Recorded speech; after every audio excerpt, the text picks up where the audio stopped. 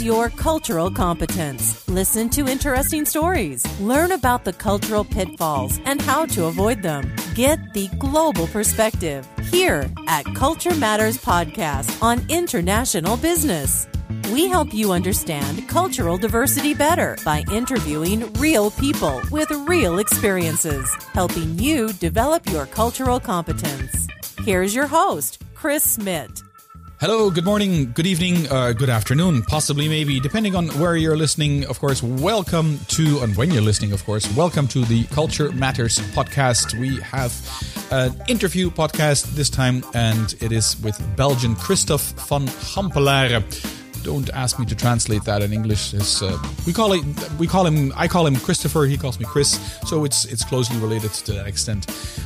Christopher is the Belgian partner at Global PMI Partners, the only global consultancy focused exclusively on international merger integrations and carve-outs. PMI stands for Post-Merger Integration, and that's where Christopher is a partner. It is one of the longer interviews here that we have on the Culture Matters podcast, but it's definitely worth listening to. Typically, if you're interested in mergers and acquisitions or organizational culture as such, we talk about what percentage of M&As actually run really smooth and what percentage are, well, not as successful as the smooth running ones. And also, Christopher sheds some lights on why that actually is. So make sure you listen all the way towards the end, and let's not wait any longer and dive right into the interview. Good morning, Christopher. How are you? Hi, Chris. I'm fine. How are you?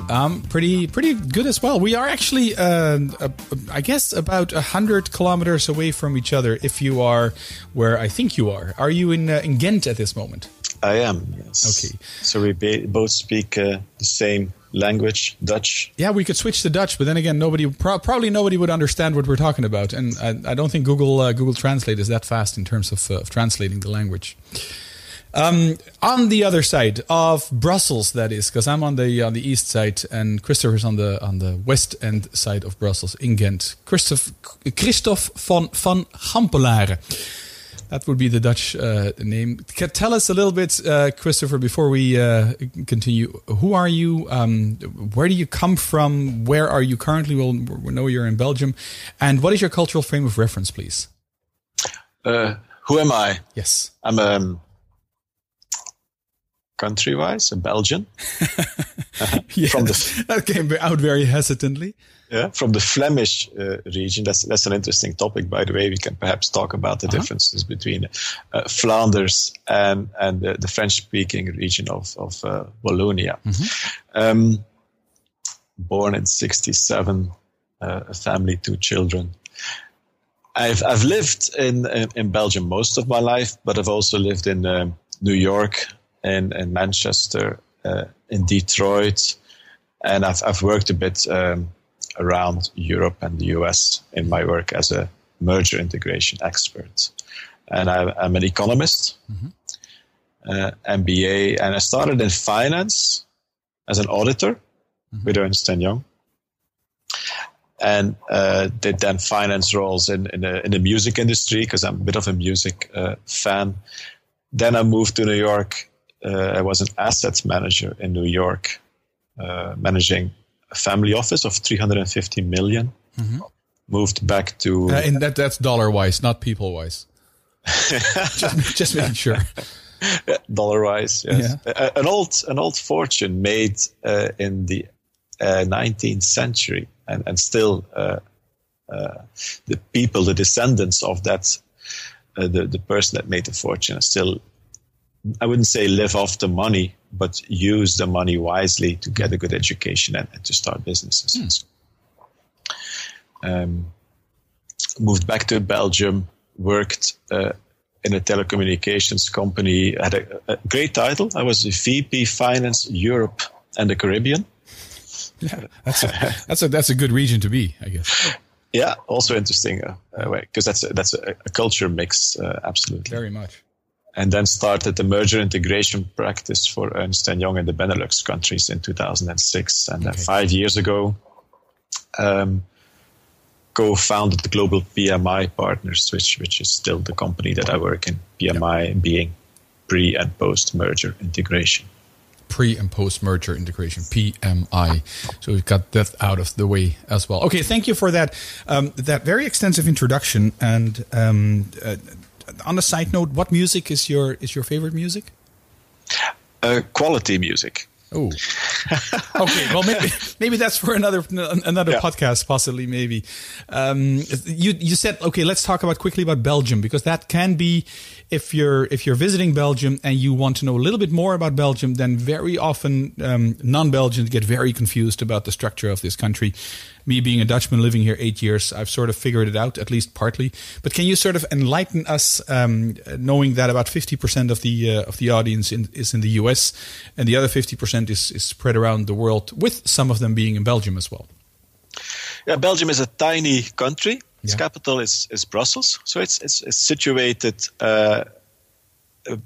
between the UK on the west, Holland on the north, and France on the south. So that's where we are located.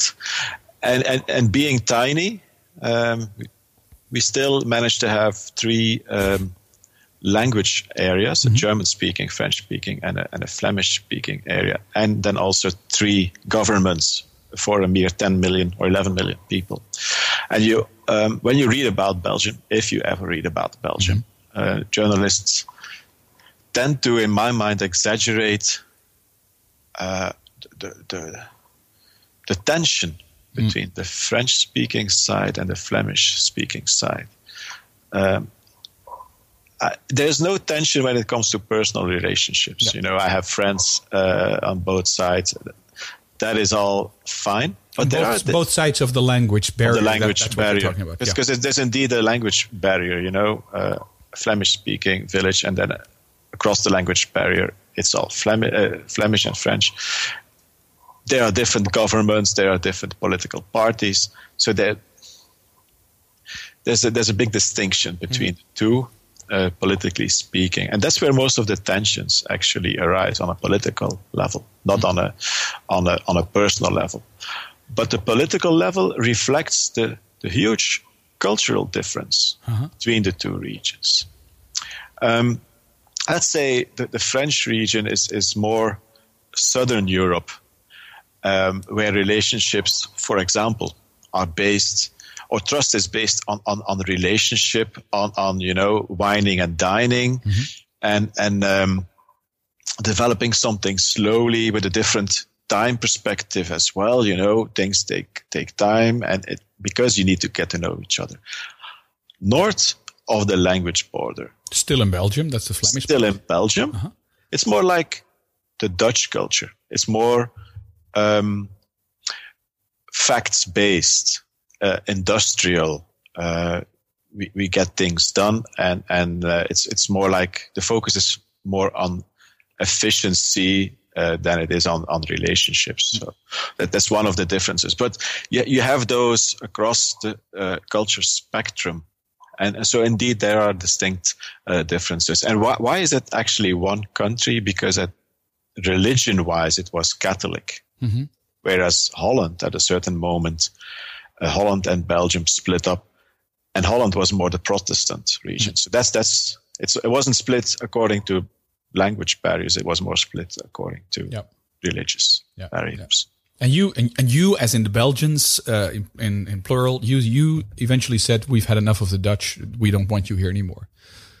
Yeah, because although we do speak the same language, also there is a big cultural difference, and that is, in my mind, strongly related to religion. For example, the Catholic religion hierarchy is important in the Catholic. Yes, and you listen to the boss, and to the Pope. And Protestant Christianity is more up to you. Yes, and you guys rejected the Pope. Yeah, but the whole thing is measured. I think that a lot of the origin between the cultural differences come from the religious background. Yeah. No doubt. And I can hear a lot of Americans listening. Oh, no, they're not going to talk about religion here.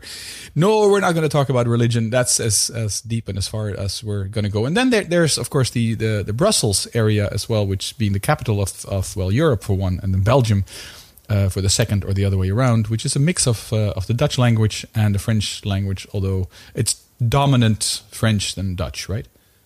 Yeah, it's a dominantly French-speaking area.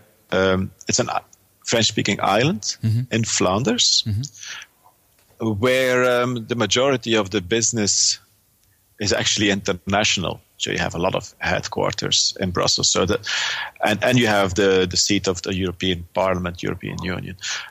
So a lot of English is spoken there as well. Yeah. And during the day, I'd say, I don't know what the statistics are, but I'd say it's 50-50. Yes. Flemish and French, because a lot of the Flemish speakers go work in Brussels and then they go back to their home in Flanders. Yeah. And that makes it the traffic jam capital of Europe as well.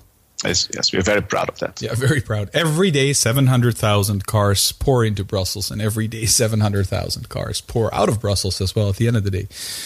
All right, so we've covered a bit about the interesting part about Belgium as such. You are Belgian yourself. We're talking to you from Ghent, which is a university city, but you actually studied as well in New York City. How was that as a Belgian? How did you experience that?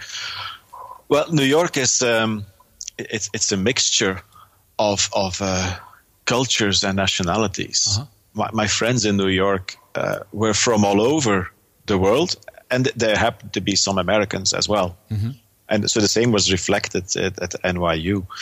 I studied estate law because working for a family office, it was important to understand the principles of trust law.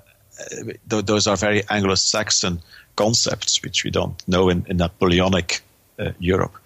And how was that? Is that something you can shed some light on Anglo-Saxon versus Napoleonic law, or is that going to be too complicated? It is.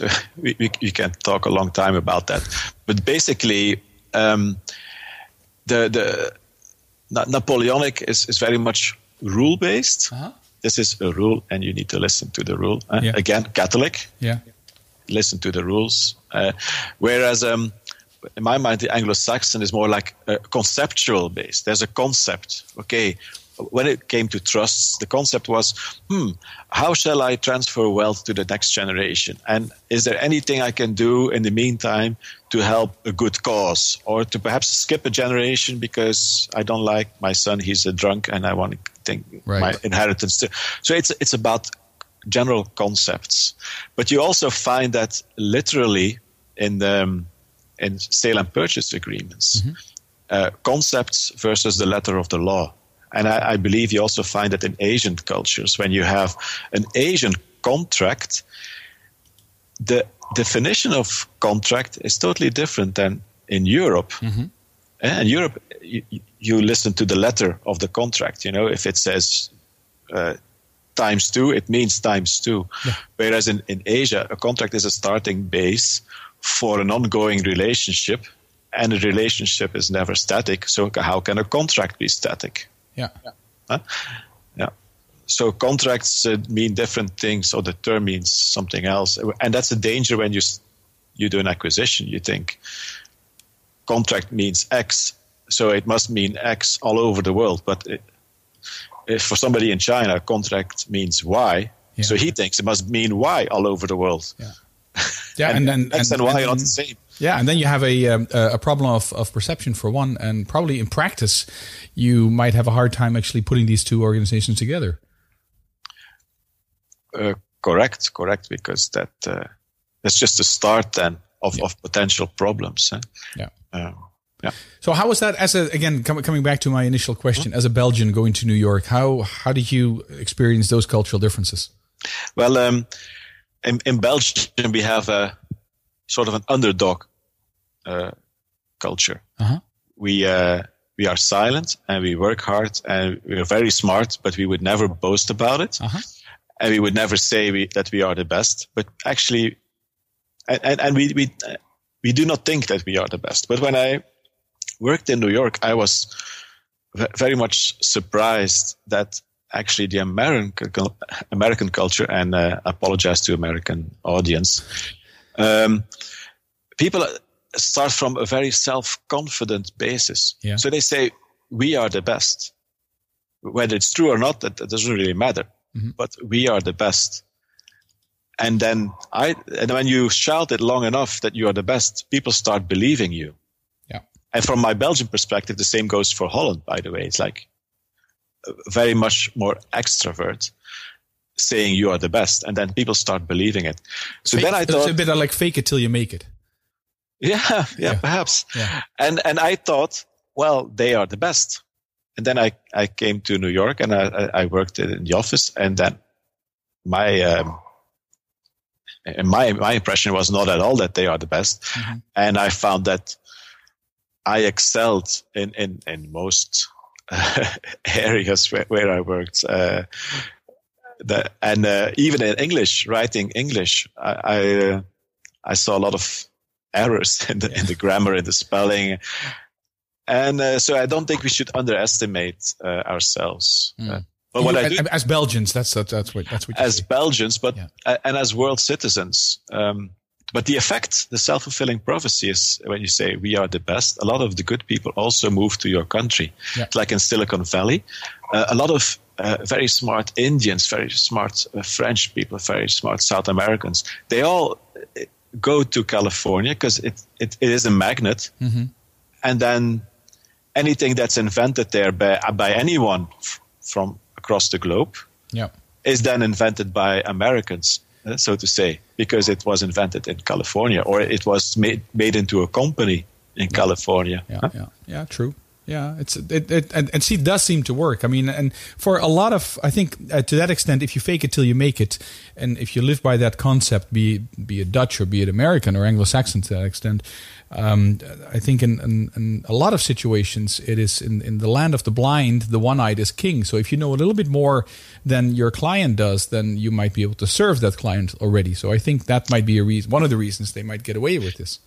Yeah, and it's not getting away. I think it's a fantastic trait. It's a fantastic thing to have, because in a rule-based society where everything needs to be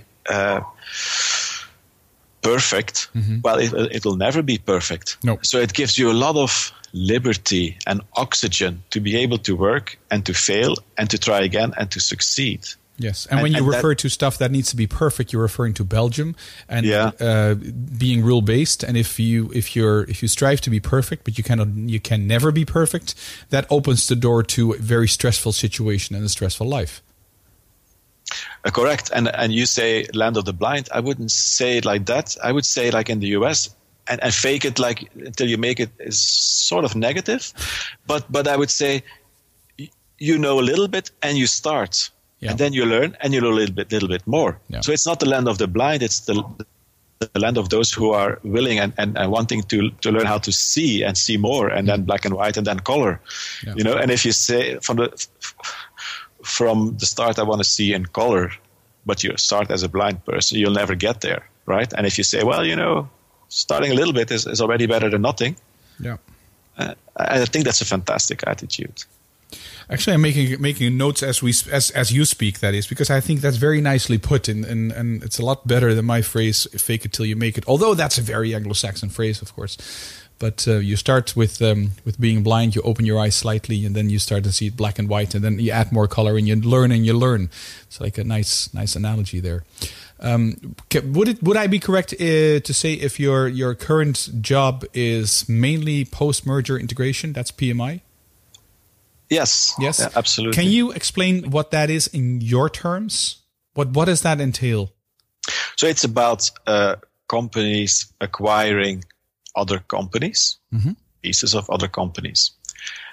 And then you need to start integrating those two companies. Mm-hmm. And it's all dependent on the size of one versus the other, and on how much you want to integrate or to what degree. But if you look at any company has sales, any company has finance, has operations, human resources, so various aspects. And depending on the deal rationale, why one acquires the other, mm-hmm. Areas need to be integrated. You all need to start reporting financially in the same format, for example. Or your sales team, there's overlapping geographical areas. Or we need to have financial gains from this acquisition. The rationale for a deal can be financial gains. It can also be geographical coverage. It can also be we acquire our competitor and then kill him off. It can be so many different things. That would be the initial reason why you would actually do this. Yeah, and then the merger integration is making sure that reason, that rationale, that you actually also realize it on the field. Yeah. And it starts before signing a deal. First of all, knowing why you do the acquisition, having a very good idea of your business model, and then having identified a gap in that model, and then having a very good reason why it makes sense to buy in the competencies by buying another company. But then, of course, you need to, the gap is perhaps a triangle, but you will never find the exact triangle to fit the gap. Can you explain that a little bit more? Because this is audio and not video, so maybe you might just... imagine a puzzle. Your company is a puzzle, and you have a couple of pieces missing to make your puzzle perfect. Yeah. Now, it's going to be impossible to find out there in the market the exact same pieces of puzzle to make it fit. So you'll find something that fits more or less, but integrating means adding a little bit and taking a little bit away until that piece of the puzzle fits. And it doesn't mean only changing the company you acquire, but it might very well mean changing yourself as well. If you miss a lot of the puzzle, right? Yeah. You yourself as an acquirer, you will change significantly by adding a lot of pieces from another puzzle or from various puzzles. So how do you make that work? How do you then fit it all together again on all those different dimensions? That's merger integration. And people think, I buy these other pieces, I pay a lot of money, and then champagne, and that's it, we're done. Yeah. But, well, no, now you need to start putting those pieces together until you have something that makes sense. Okay, next combined question maybe, out of the 100% mergers and acquisitions, the 100% M&As, what percentage runs really, really smooth without any hiccups whatsoever, like is a close to perfect match? And, that leaves the other percentage, of course, where there is some friction or they fail. And what is the reason for the failure? What are predominant reasons for failing an M&A? The success, basically, 25%, I'd say. 25% is successful. Like smoothly successful. Yeah. Okay. And that may be for various reasons. That may be also because you say, it's going to be a bolt-on acquisition. I will just acquire it and leave it alone. Yeah.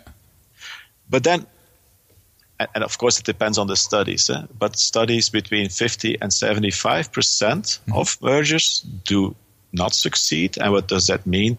The management is not able to reach those objectives set out before the deal. And then what is the reason for that? There are several studies, and The Economist, together with Accenture, regularly do these studies.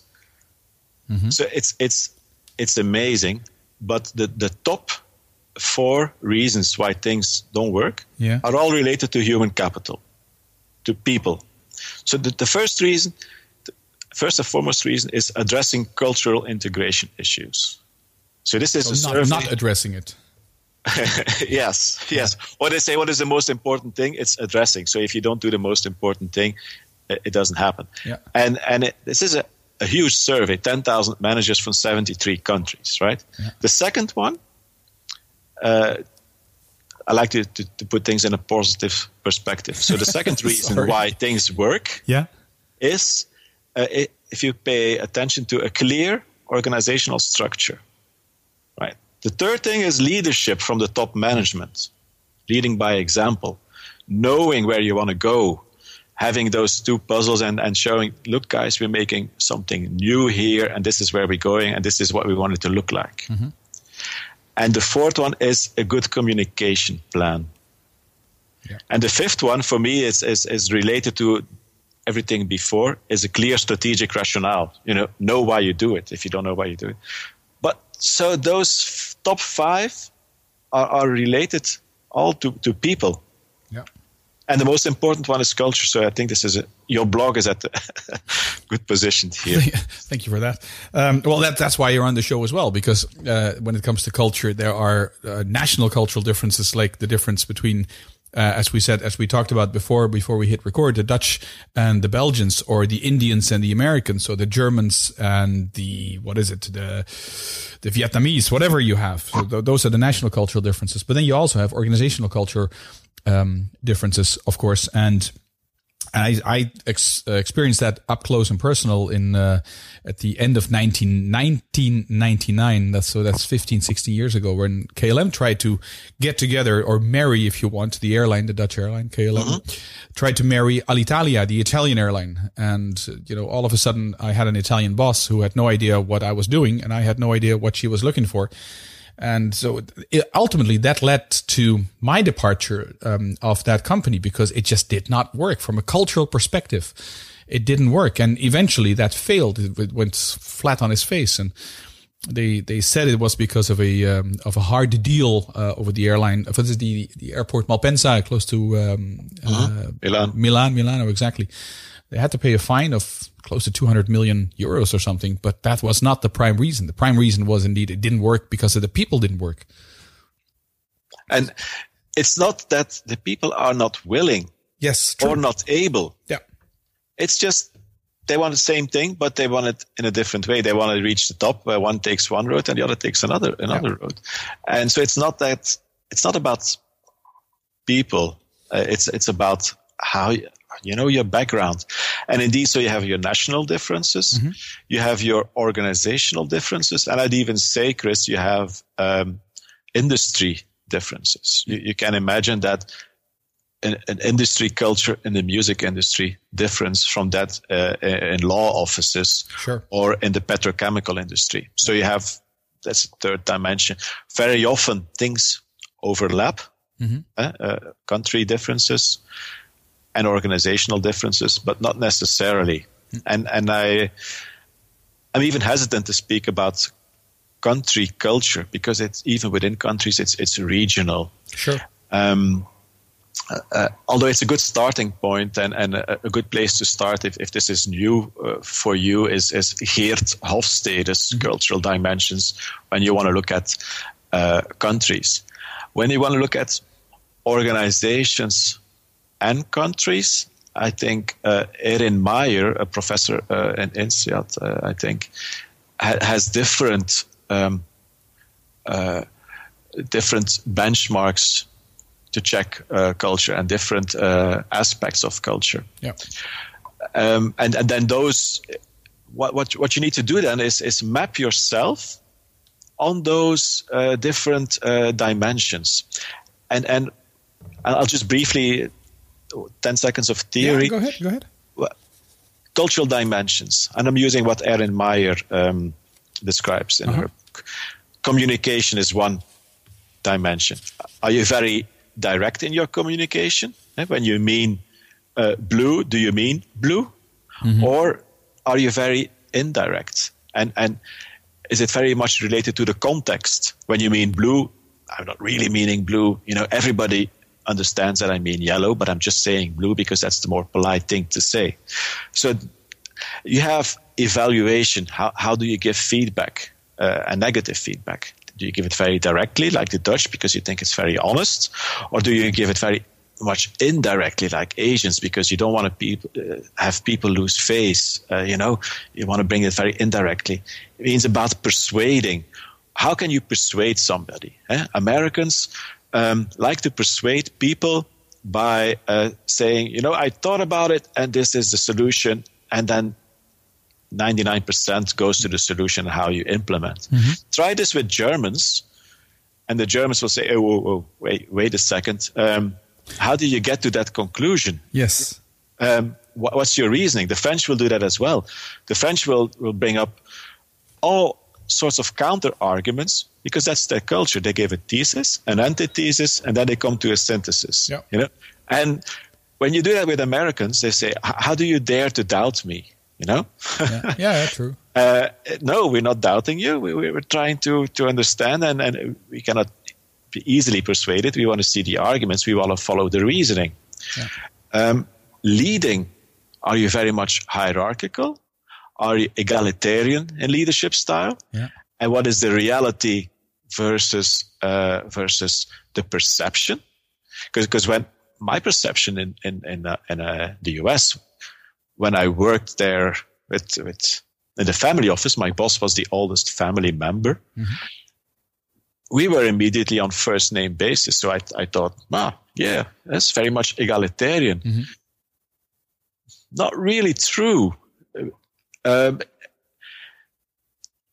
in Europe you have a consensus between a group of managers, they talk about it and they have a consensus. And the leader is almost like a facilitator. Mm-hmm. I think that's also the case in Holland. It's like a facilitator. He wants to hear the opinions of his team. It's consultative leadership, right? Yes. Yeah. In the US, it's more like the leader takes the decision. He's very much one of the guys, but he takes the decision. Yeah, he's the quarterback that makes the decision and then carries that as well.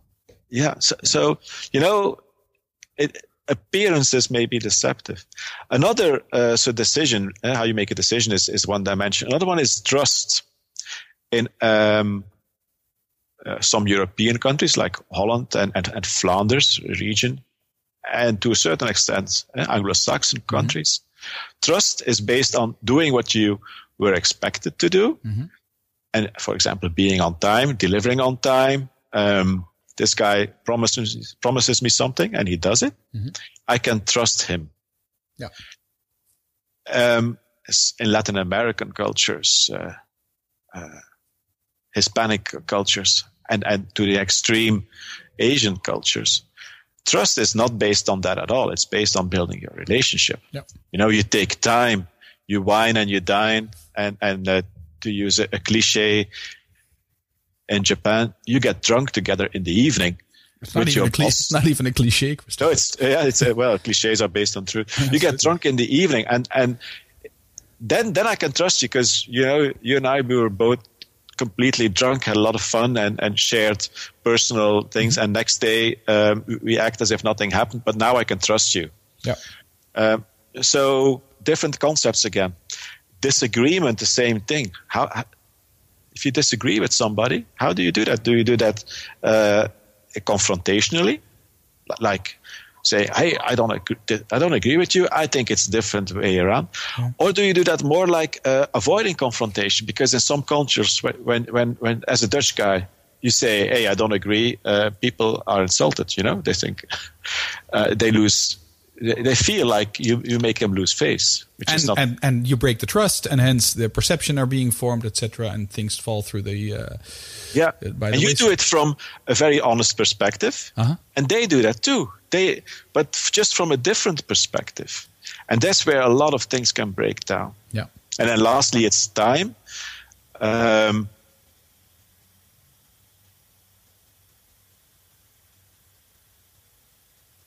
Yes. How are you at time? Okay. You have, men from Mars, women are from Venus. Men can only do at a time, sequentially. That's a bit like Anglo-Saxon and European cultures. Or at time you can do multiple things at the same time, and plus circumstances change. So whatever needed to be done changes as well. The view of time is very different. So those dimensions, you have them in every company. Mm-hmm. When it comes to organizational culture. And you need to know where you are on all those axes. And then when it comes to trust, where are you on the axis? Are you more facts-based? Mm-hmm. And then where is your target company or the company you want to integrate? Is that more based on relationships? Yeah. And then relative to where you are, you can address the issue just already by naming it. You can just say, "Hey, I'm a Belgian, I'm a Flemish guy, I'm very direct.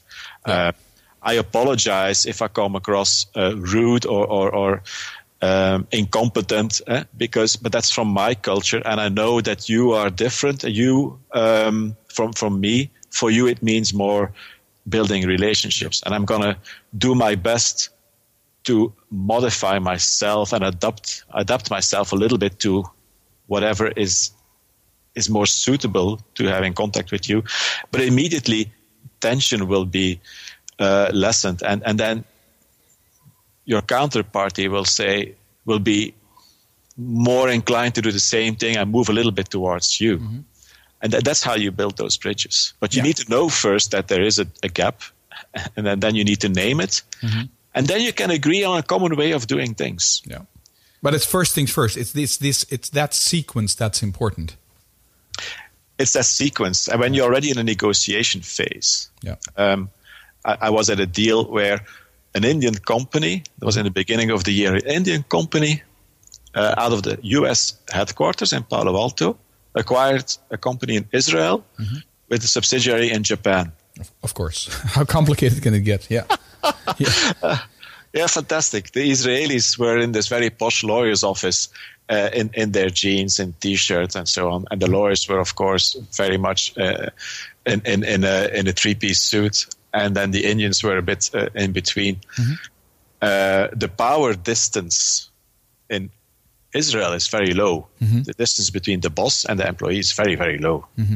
In India, it's very, very, very high. Yes. When you negotiate, if you're not aware of these things, you can tread on a lot of toes and create unnecessary tension. So just do a little bit of homework and look at what the country differences are. And that will already help you. And it will put you in a better position towards your competitor who has not done his homework. Yes, true. And it'll increase the chances of having a successful outcome, of course. And if you don't do your homework, then you could always also go either to you or to me, for instance, and have yourself be advised in terms of what you need to look at. But yeah, you have yourself advised by lawyers and do financial due diligence. Well, also take the trouble to go through this culture due diligence, an organizational due diligence, and then ask for the recommendations, and it'll help you succeed. And don't turn a blind eye, because then you will just hit your wall with your eyes closed. Yeah, it'll backfire eventually. Yeah, I'm looking at the time that we've been talking, and we're over 35 minutes. Most of the interviews I do are around 30 minutes, 40 minutes or something, which is perfectly fine. I find this a fascinating topic, and I could continue talking about this for hours and hours. By the way, the model you mentioned by Erin Meyer, that's what you previously were talking about, right? All these dimensions, sort of. Yes, 8 dimensions. Yeah. Yes. Okay. For those of you who are listening in the future to this recording, this podcast, recording date here is October 6th, 2015. And in November 2015, Erin Meyer self will be on the show being interviewed as well. So if you're listening to this after November 2015, you might want to go back and find that episode if you're listening to this one. Sort of that's my going back to the future kind of explanation with this. I hope this makes sense. I have 2.5 more questions for you, Christopher, if I may.